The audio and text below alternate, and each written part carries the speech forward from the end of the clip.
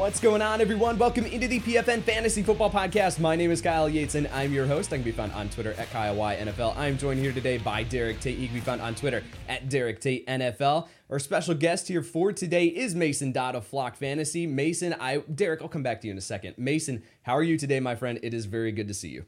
I'm great. I've been waiting all week to come on, talk some rookies. There's probably nothing more fun to do in February than look at the upcoming rookie class. I absolutely love this time of year where we start to get into the Dynasty rookie landscape. We start to take a look at, and I start to get that itch. I don't know about you fellas, but I start to get that itch of like, ooh, I found a sleeper. I found like a player that I really want to get ahead of and maybe get him before the rest of my league finds out, but I got to wait 3 months before my Dynasty rookie drafts. Derek, how are you today, my friend? Oh, I'm excited about this one. Mason's work is fantastic. I mean, I don't know how many mock drafts that this man has done over the last 2-3 years, however long he's been in the industry, but he's been doing it for a long time, and I've caught a lot of them. Great work. Excited to share the mic with him and even get to draft against him. It's kind of cool. A little bit of strategy here, fellas, as we get into a Superflex rookie mock draft. Now, we are, again, it's February 1st as we are recording this. We are just dipping our toes into the water. We are not doing a 4-round rookie mock draft here or anything like that. We're going 1 round here just to kind of take a look at the landscape here and start to become familiar with some of these names. So what we're going to do here is, like I said, Superflex rookie mock draft. Derek, you are going to have the 101. Mason, you're going to have the 102, and we are just going to bounce our way down the draft board all the way through the first round, 12 picks upcoming here, and start to introduce you guys to these players that we are starting to fall in love with as we study the film. So, Derek, I'm going to turn this back over to you first. The 101 selection is yours, my friend. There are a couple interesting ways that you could go here. Where are we going at the 101? The 101 in a Superflex draft, it's something that I don't really want this year. Now, of course, I want one of the players that's there, but it's a tough decision. And because I love the prospect profile of Marvin Harrison Jr., who doesn't? It's very enticing to acquire a talent like that because we feel like he's going to be one of the next great wide receivers in the NFL. But in a Superflex league, we got a pretty darn good quarterback prospect, and I'm going to go ahead and take Caleb Williams. Gives you some of that rushing upside. We saw flashes of absolute brilliance as a passer during his days at USC. I don't want to go too far off, but I mean, he is an elite off-script creator, a lot of fun to watch. And if he does end up being a Chicago Bear, like I kind of expect him to, I don't think that situation is going to be all that terrible. New offensive coordinator and some other draft capital to kind of build and formulate a collection of talent to build around Caleb Williams. So I'm going 101. I'm going quarterback position. I'm going Caleb. I don't think that anyone is going to fault you here for going quarterback, is going Caleb Williams at the 101. Now, there is an interesting conversation here, though, because we look at the fantasy landscape and the quarterback position and the priority and emphasis on the rushing upside, the ability. And we're going to talk about certainly here later on in this draft, Jaden Daniels, the quarterback out of LSU, who can absolutely scoot, a player that is going to be able to rack up rushing yardage at a ridiculous pace. Now, Caleb Williams does not bring that to the table. So did you give any sort of consideration to potentially going Jaden Daniels, even though from an NFL quarterback prospect, he's not on par, but necessarily from what he can do from a fantasy standpoint, any consideration there to Jaden Daniels at the 101? Of course.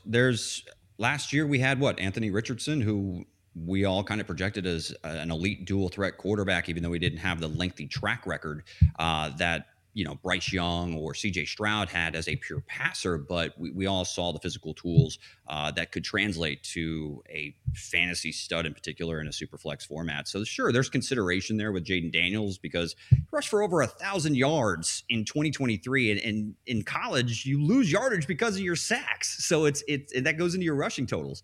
So he is dynamic as a dual threat option, but I do believe that Caleb Williams is a step ahead of him as far as a pure passing projection heading into the NFL. All right, Mason, you are now up here at the 102. We've got a couple of interesting quarterback prospects still on the board, and of course, some very, very interesting wide receiver prospects as well. Where are you going here at the 102? Yeah, so what I've seen that Marvin Harrison Jr. is pretty much turning into like the consensus 102. If you're sitting at 3, 4, 5, probably not getting him.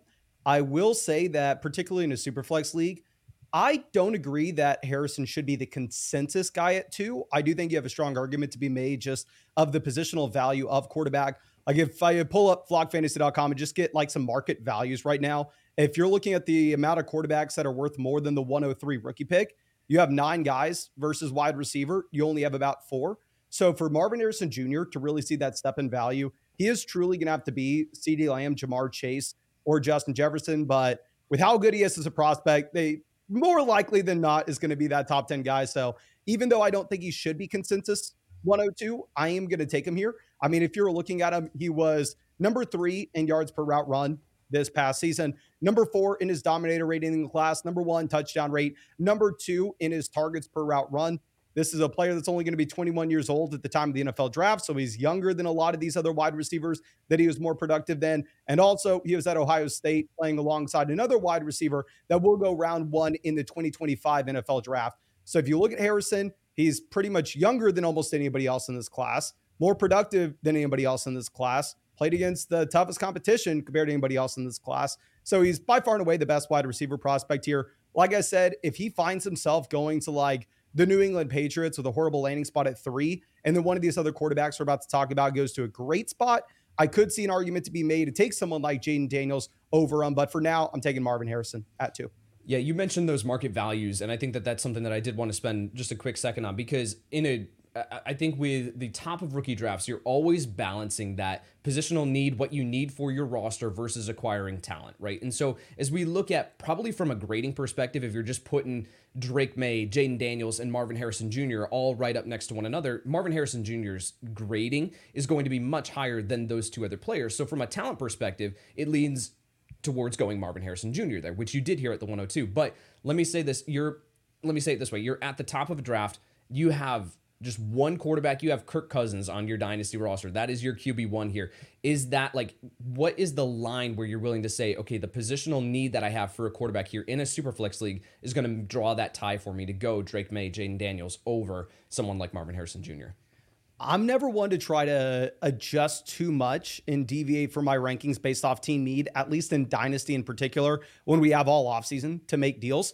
But I will say, like, if, Cousins is the only guy in your roster, a quarterback, you have Marvin Harrison Jr. going to the New England Patriots, and then say all of a sudden you actually get a pretty good landing spot, Drake May or Jaden Daniels goes to Washington at 2, then 100%, I could see the argument to be made to take that quarterback there, going right back to what you're talking about with positional scarcity. All right, Derek, let's send it back to you here at the 103. Again, quarterbacks available for you here in a Superflex league at the top of the board. Where are we going?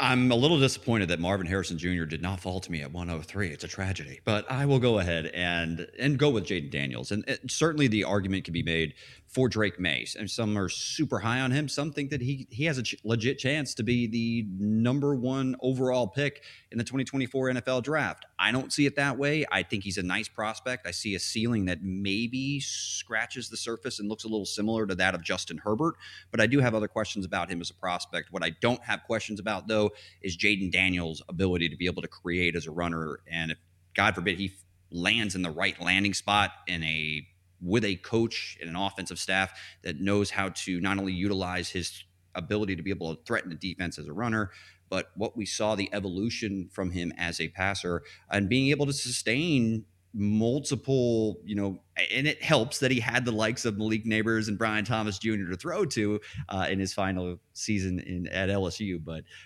still a dual threat prospect that I would love to get on my team in a Superflex format and feel fully comfortable, even with some great players still on the board. I'm going with Daniels at 103. One of the common comparisons that you will hear, and I don't think that it's a true comparison, but one of the common comparisons that you will hear throughout this pre-draft process is Jaden Daniels to Lamar Jackson. Now, I think that Lamar Jackson personally is one of one, but Derek, I will send this to you. What are your thoughts there on that comparison, Jaden Daniels to Lamar Jackson? I see how some folks can draw that comparison because there was some elite playmaking reps that he put on tape where you just go, wow, that's different. That's special. And we saw ourselves doing that with Lamar Jackson, back when he was a quarterback of Louisville. But, Lamar's been able to do it at the NFL level. And I don't know if I see Jaden Daniels being that dynamic of an athlete once he takes that step up in competition, but I still think he's going to be a plus level athlete that can certainly give you plenty of production. I see the comp. I think he's probably, I actually have more confidence in him as a passer entering the NFL on day number 1. It helps that he had a couple additional years where he saw a lot of development and growth as a passer at LSU after transferring from Arizona State. All right, Mason, let's send it to you. 104 here with Caleb Williams, Marvin Harrison Jr., and Jaden Daniels all off the board. Where are you thinking here at the 104? Yeah, I think there are really only two options here, pick 4. I'm going to go ahead and take the quarterback. I'm going to take Drake May. Right now, he probably is going to go to Washington at 2. I understand, obviously, he's nothing close to what Jaden Daniels is as a rusher, but still, nonetheless, I mean, the man had 16 rushing touchdowns over the past 2 seasons, sitting at about 1,200 rushing yards over the past 2 years as well. So maybe he's not going out there and being Lamar, being Justin Fields, averaging 60, 70 rushing yards per game, but he could get to 30 rushing yards per game. And that's actually going to give him a relatively high floor from a fantasy perspective and boost his ceiling if he turns out to be a good quarterback, which none of us have any idea if he will be or not. But it is a good landing spot that he would potentially be going to if he were to go to the Washington Commanders at 2, just based off what you typically have with those teams that are inside the top 3 NFL draft picks.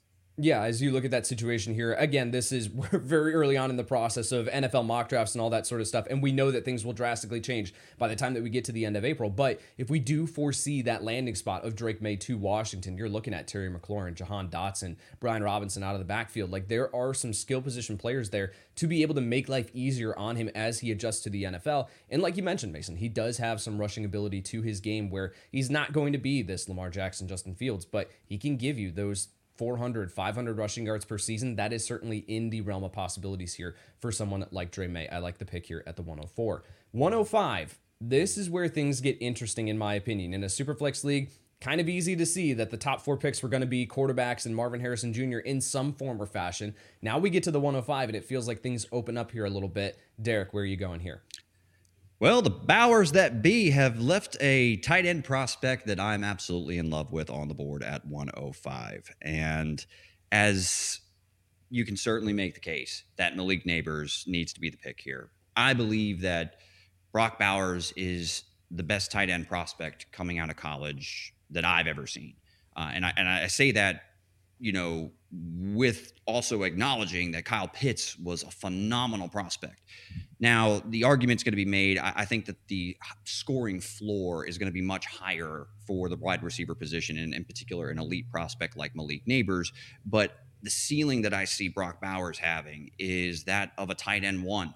Like in the very near future. This kid is special as he's like a running back playing tight end. I mean, he scored 5 rushing touchdowns during his days at Georgia. That's insane. His playmaking ability is unicornish at that position. And if you can get a prospect like that has that type of ceiling that I project could be something from what we saw like Sam Laporta this year, which was an outlier, but Bowers is a better prospect, and I understand the landing spot will have a role to play in a tight end in their fantasy projection, but I don't see anybody investing that type of top 10 draft capital in Brock Bowers and not utilizing him, but we did see that with Kyle Pitts. But anyway, point is, I'm taking Brock Bowers. Let's go. Yeah, I want to come back to you, Derek, to talk a little bit more about Brock Bowers specifically. But Mason, I wanted to pick your brain here on positional scarcity, and we talked about that with the quarterback position, Marvin Harrison Jr., but for fantasy managers that have Sam Laporta, that have the Trey McBride, that have had Travis Kelce on their rosters for however many years now, that advantage at the tight end position has been crucial. How do you weigh that here, going someone like Brock Bowers in a dynasty rookie draft where we don't know how he's going to turn out, but if you can hit,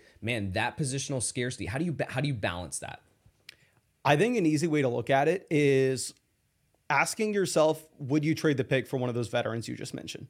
So if you think Brock Bowers is worth the selection at pick 5, I would ask you, okay, well, we had Sam Laporta just put up the best rookie tight end season literally ever, right? So would you trade pick 5 for Laporta? Would you trade pick 4, pick 3? Like, where is that line with positional scarcity in terms of tight end? Derek, what are your thoughts there building upon that? It's a good question. Yeah. Obviously, we know the situation right now with Sam Laporta. I think he's very well set up, and Ben Johnson coming back to the Detroit Lions gives us a little bit more of the feel goods about his role kind of maintaining and staying the same, if not expanding into 2024. I do think Ben Johnson will be an NFL head coach in the near future, but for 2024, certainly the outlook is secure for Sam Laporta. Depending on landing spot, I would consider keeping the 105 and going with Brock Bowers. That's how high I am on him. It's a great question, and it definitely makes me think and pause and hesitate. It would be a little bit more based off of whether or not we get a good landing spot for that 105. But Laporta, in tight end premium, I probably wouldn't part ways with Laporta, though, for the 105. But I know we're just in a super flex league, but I play in a lot of tight end premium leagues, so the 105 can vary a little bit as far as its value goes. Yeah, and I think all that does when we're talking about where to slide that in, and that's a great point, Mason, of like, would you trade this 105? Would you trade this 104? It really just goes to show Brock Bowers is in that conversation for a top 5 dynasty tight end, right? Because if we're talking about Sam Laporta and Trey McBride, if we're talking about would you trade that pick, well, now we're putting Bowers already into that conversation, and the guy hasn't even played a snap. That's how special of a prospect he is coming out. That's why he's in consideration here at the 105. Mason, I'll send it back to you at the 106. Where are you going here? I think it's super easy. I'm going to go ahead and take Malik Neighbors. I think Neighbors steps in and immediately is a top 10 wide receiver in Dynasty. The man's the youngest wide receiver in this draft class, only going to be 20 years old when he's drafted. He was 4th in his targets per route run, 1st in his yards per route run, 1st in his yards per team pass attempt, and 1st among the wide receiver position in PFF grade as well. And we have to consider the fact that these production metrics are impacted by him playing alongside Brian Thomas Jr., another wide receiver that's going to go round 1 of the NFL draft. So he had serious target competition. And like I said, he's the youngest wide receiver in the class. So you're looking at the youngest, most productive player that was playing on an LSU roster that had a ton of competition. Number 1 PFF grade. Daniel Jeremiah has him as a top 10 player as well. So I'm very confident in taking Malik Neighbors. I don't think he makes it outside the top 6, 7 NFL draft picks. Where does he slide? Derek and I were talking about this off camera yesterday. It was a fun conversation. We'll pick it up here at some point. But we're talking about where does Malik Neighbors slide for you in comparison to Marvin Harrison Jr.? Obviously, we saw Harrison Jr. go off the board at the 102. And now Malik Neighbors at the 106. But as far as tiering and putting these players into comparison with one another at their respective positions, where does he slide for you? So on the Dynasty Football Flock YouTube channel, I literally just put out a video that's the wide receiver tier rankings. And it was the first time that I think I've ever done this, but the first 3 guys are all in their own tier, at least in my mind. I go Marvin Harrison Jr. at his own tier. I don't really think, depending on landing spot, that these guys are going to change. Like even worst case scenario, Harrison goes to New England. Best case scenario, Neighbors goes to the Chargers. I still could see an argument to be made to take Harrison over Neighbors. I think Neighbors is at 2. I don't think anybody's jumping in regardless of landing spot. I think Rome, someone we'll talk about in just 1 second, is going to be at 3. And I don't really see that changing. So I personally have them all in their own respective tiers, and then we get a little bit more into the subjective categories. But I think that you're looking at Marvin Harrison Jr. being a borderline top 5 dynasty wide receiver day 1, and I think you're looking at Neighbors being a top 10 guy. And still saying that they're in their separate tiers. You just heard that that's top 5 dynasty wide receiver and top 10. These are still fantastic wide receiver prospects coming into the NFL. Derek, I wanted to get your thoughts here on Neighbors really quick before we move on to your next pick at the 107. Yeah, sudden. Like you blink and he's gone. He is such a smooth operator. And the numbers and the metrics, and Mason does such a great job with his prospect profiles and the way that he kind of builds out his like prospect model. Like I've been enjoying that content for a long time. So please go check out all of his content. But the way that, he checks all of those boxes, and we didn't even mention he was productive in 2022, and Keyshawn Boutte was also there. We also once upon a time thought he was going to be a pretty darn good prospect in his own right out of LSU. So the target competition was there, dominating at a young breakout age. He checks all the boxes, and I do think it's an interesting conversation if Marvin Harrison Jr. goes to New England and Malik Neighbors is set up with Justin Herbert for the foreseeable future.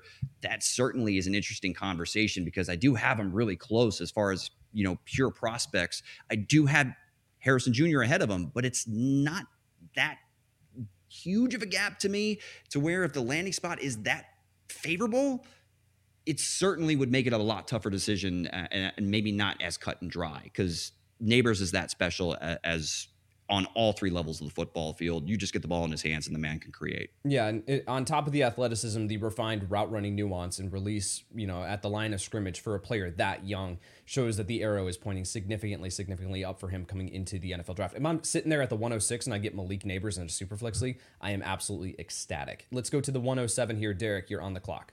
I know I did Mason a favor by reaching on the best tight end prospect I've ever seen at 105. Anyway, so, and Mason's also correct. This time I'm not going to make the mistake and I'm not going to pass on the receiver because I do think that there's you can either lump Rome Odunze in with Malik Neighbors, or you can have them in their 3 individual tiers. But I do have it 1, 2, 3, and at 3 is Rome Odunze.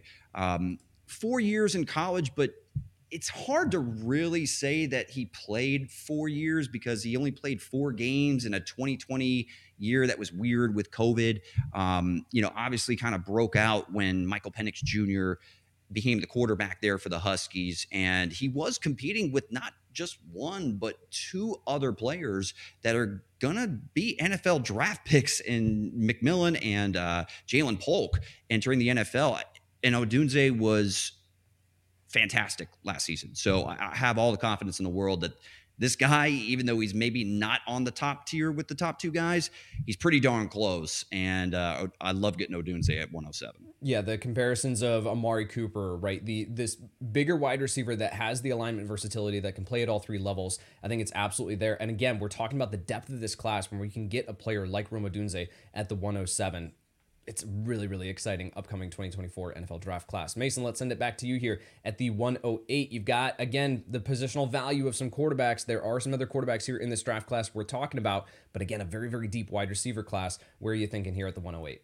This is where in my mind, it kind of turns into the wild, wild west. Yep. I think you can go get your guy. I think a lot is going to be dictated based on the combine and the NFL draft from this point. As of now, I'm going to go Brian Thomas Jr. We're going to stay with the LSU wide receivers. I mean, if you look at Daniel Jeremiah, who I think is one of the better NFL insiders at predicting where these guys are actually going to go in the NFL draft, right now he's 15th on his big board. This is a wide receiver that, of course, the metric profile doesn't look that great because you're playing alongside Malik Neighbors. So we can sit here and say, 2.61 yards per route run. That's kind of middle of the road if you're looking at a lot of these guys in this class. But at the same time, very similar to LSU wide receivers we've seen in the past. Odell, Jarvis Landry. We can go to Clemson guys with, Hopkins. There's so many different examples that we have of 2 elite wide receivers being on the same collegiate offense and how it's going to impact their metric profiles. So I think I'm going to trust the film guys here and say, okay, Brian Thomas Jr. gets this kind of NFL draft capital. He's an early declare. He had tough competition going up against one of the better wide receiver prospects we've seen over the past 5 years. I'm in on Brian Thomas Jr., but from this point on, like I said, I do think it can change a lot. Yeah, and Jamar Chase, Justin Jefferson, right? LSU, these 2 wide receivers that produced, similar numbers and similar production there. Obviously, and ridiculous here with Joe Burrow as the quarterback, but we've seen obviously that these 2 guys are the top 2 wide receivers in Dynasty rankings. They came from the same collegiate offense they produced. It can happen here with Brian Thomas Jr. and Malik Neighbors, both coming out of LSU. LSU making a case for wide receiver. Derek, let's send it back to you here at the 109. Are you thinking quarterback here? No, I'm not. Right at the 107, I feel like there's a canyon-sized gap tier, right? You go from Odunze down to Brian Thomas, but I'm also really happy to get Troy Franklin here. Sons of Troy, let's do this. 3 years of production, and then he kind of got better every single year. I have some play strength concerns, but as far as a prospect profile and what he does on tape and what he did on the field and produced in the Pac-12, there's some special to his game. He's kind of unicornish as far as his foot quickness and fluidity for a guy his size, and he can absolutely blow the top off of any defense. So you get him in the right situation. If he gets that first round draft capital, I could see Troy Franklin coming in and being very, very, very productive in his first NFL season. So he's a prospect that I love. And in last year's draft class, I think that you would have made the case that maybe Franklin would have been lumped in right around where Jackson Smith-Njigba was last year, which he was at the top of my board. So this is how deep this wide receiver class is the wide receiver 5 or 4 is somebody that I absolutely love and want to get on my team. All right, so Troy Franklin, off the top of my head, 6'3", 187 pounds, but can absolutely fly. I'm going to set this over-under here. I'm going to have you look into your crystal ball here, the NFL Combine. I'm going to set the over-under at 4.35 40-yard dash. Does he go under that as far as faster? Does he go over it as far as slower? 4.35. I'm gonna go under. I think he's gonna be a little bit faster than that. You see some of the on-field next gen type of numbers as far as miles per hour go, and Franklin was one of the fastest players in all of college football. So the play speed is there, and I think it's going to translate to great combine numbers. Yeah, I think watching him briefly, have not done a full tape dive, but watching him, you can see shades of Jalen Waddle's speed. Like as far like what he can do as far as acceleration and speed on the open field, you can see that here with Troy Franklin going off the board here at the 109. All right, Mason, back to you at the 110. Where are you thinking here? I'm going to take someone, assuming he gets round one NFL draft capital. If he falls, he is going to plummet in Dynasty rookie drafts. We'll swing with Bo Nix. Now, I have no idea how to evaluate these quarterbacks at the very bottom end, where we're looking at, say, Michael Penix, Bo Nix, JJ McCarthy. Going back to what I was talking about, Daniel Jeremiah just put out his top 50 big board. I think this is very predictive of what we should expect in the NFL draft, or at least one of the better resources that we have right now. Obviously not perfect. And if you are looking at Bo Nix, I mean, I don't want to overstate this, but he does have rushing upside, right? I mean, 510 rushing yards 2 years ago at Oregon, 14 rushing touchdowns. I mean, over the past, I guess, a million years that he's been playing in college, we've had 7, 7, 4, 14, and 6 rushing touchdowns. So if he does find round one NFL draft capital, maybe you're looking at like a Will Levis type situation where if the quarterback fails in front of him, he gets a shot. We can see if he fails or not. I have no idea if he will, but if he succeeds, maybe you are looking at 20 rushing yards per game added in and also getting 6 rushing touchdowns a season. Yeah, it's all about with these, I would say, third or fourth tier quarterbacks, however you want to classify and put those quarterbacks, above Caleb Williams, Jaden Daniels, Drake May. However you want to put these next guys, you mentioned those names: JJ McCarthy, the quarterback out of Michigan; Michael Penix Jr., the quarterback out of Washington; and then Bo Nix out of Oregon. However you want to classify those, it's the positional value of the quarterback in a Superflex league versus the value and depth at the wide receiver position. And for those who are very astute listeners and viewers of this podcast, you've noticed no running backs have gone off the board here yet in this mock draft either. So that is going to be, where do you take that chance? And I think that draft capital, you mentioned that, Mason, draft capital is going to be the biggest factor here. Whoever gets drafted first is going to be that guy who slides here in at the 110. Otherwise, then after that, you're kind of taking chances here as we find out the draft capital for the other quarterbacks in this class. Derek, back to you at the 111. You are making your final selection of this mock draft, my friend. Oh, okay. Well, I'm going to go to Austin, Texas, and I'm going to take a wide receiver that he pops on tape. And I'm going to trust my eyes when it comes to him, because as far as his production goes, he started his career at Georgia. First 2 years, won 2 national championships, but had very little to no impact on the Georgia offense. And, he got outplayed or saw fewer reps than Ladd McConkey. But Adonai Mitchell, and I like Xavier Worthy. I think he's a very nice, explosive prospect. But Adonai Mitchell is just a smooth operator. And even in his breakout year, obviously Mason knows all about this. You're competing with targets with Xavier Worthy and Jatavion Sanders in a pretty explosive Texas offense. But there's a lot of things in an early declare for Adonai Mitchell, and how he's able to separate and create separation on tape with his route running is something that excites me a lot about his transition to the National Football League. So with my final pick, I'm going to go with Adonai Mitchell. And just a cool name too. When we talked about in last year's class, like you were missing that true X receiver, right? You had guys like Zay Flowers and Tank Dell. Like it was just slot receiver and smaller receiver through and through. You didn't have this big bodied wide receiver. Rome Odunze, 6'3", Malik Neighbors, 6'1", Marvin Harrison Jr., 6'4", Brian Thomas Jr., 6'4", Troy Franklin, 6'3", Adonai Mitchell at 6'3" or 6'4". Like the size and the big prototypical X receivers here are in this class, and you're getting athleticism to go with it too. I don't think Adonai Mitchell is a refined prospect by any means, but what he can do and the potential is absolutely worth taking here at the 111. Mason, you are on the clock here at the 112 for your final selection. What are you thinking? Do you want to play a game before I make this pick? I want to ask y'all. We have about 10 creators on the site. Where do you think the average ranking is for the first running back in this class, in a super flex draft in particular? I would say probably at the 2-4 is probably where I'm thinking. So 16 overall.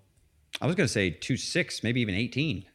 Y'all are right on the other ends. We're at 17 until you get to Jonathan Brooks. So just as a disclaimer, if you're just now stepping in here, if you need a running back in this draft class, you're probably not getting one. I'd probably look to trade your late first if you want to go get someone like James Cook. But here at the 112, take a shot, take Keon Coleman. Looks like he has a good chance to get round one NFL draft capital. The Production metrics, nothing special, right? I can't come out here and make a Marvin Harrison Jr., Malik Neighbors type argument. What I can say is, okay, he goes round 1 of the NFL draft. He's only going to be 20 years old at the time that he is drafted. Obviously, he played alongside another NFL talent there as well. Johnny Wilson going to be 23 years old. So Wilson was actually more productive between the two, but obviously apples and oranges, we're looking at a 20-year-old kid versus a 23-year-old man. So I'm going to be betting on the NFL draft capital here, assuming that Keon Coleman is able to continue to develop, and it'll take a shot at 12. Yeah, and again, it continues that trend of you've got size, you've got contested catchability here, you've got the ability to go up and high point the football. You have that in this class. Keon Coleman has the ability to make some highlight reel catches, man. What he can do with the ball in his vicinity is absolutely incredible. So Keon Coleman here, worth the upside shot. And again, like we didn't talk about Xavier Worthy, right, landing here within the first round. Like there are some Xavier Leggett out of South Carolina. There are some very, very talented wide receivers that you are still going to be able to get here past the first round of your Superflex mock drafts. And two, Michael Penix Jr., JJ McCarthy, if they get the draft capital, they're also not here within the first round. And you can get some valuable quarterback depth as well. It's a really, really exciting class. But as Mason mentioned, no running backs here worth discussing within the first round. So if you're in need of running back here this next year, you might be looking to leverage one of that 108, 109. Go get yourself a talented, proven veteran running back here because you're not going to get it in this upcoming NFL draft. All right, Mason, I want to thank you for taking some time out of your busy schedule to jump onto the podcast here, run through a 1-round Superflex rookie mock draft. What do you got going on here this offseason that people need to know about? And where can they find and follow you on social media? I'd say the only thing that matters is Dynasty Football Flock on YouTube. And also, we're going to ton on flockfantasy.com. Obviously, if you're catching me here, I understand you don't want to go out there and buy anything, but we have some really cool community rankings on flockfantasy.com. They give you a great sense of what the overall Dynasty community is valuing these picks and these players at. So I definitely check that out whenever you get a chance. If you're ever wondering about a pick, wondering about a trade, etc. All right, and if you are watching here, make sure that you are liking this video on YouTube, youtube.com/@PFNFantasy. Hit the subscribe button, and of course, click the bell to get notified for when our new content drops. All right, for Mason Dodd and Derek Tate, I'm Kyle Yates. Thanks for watching, and we'll see you next time.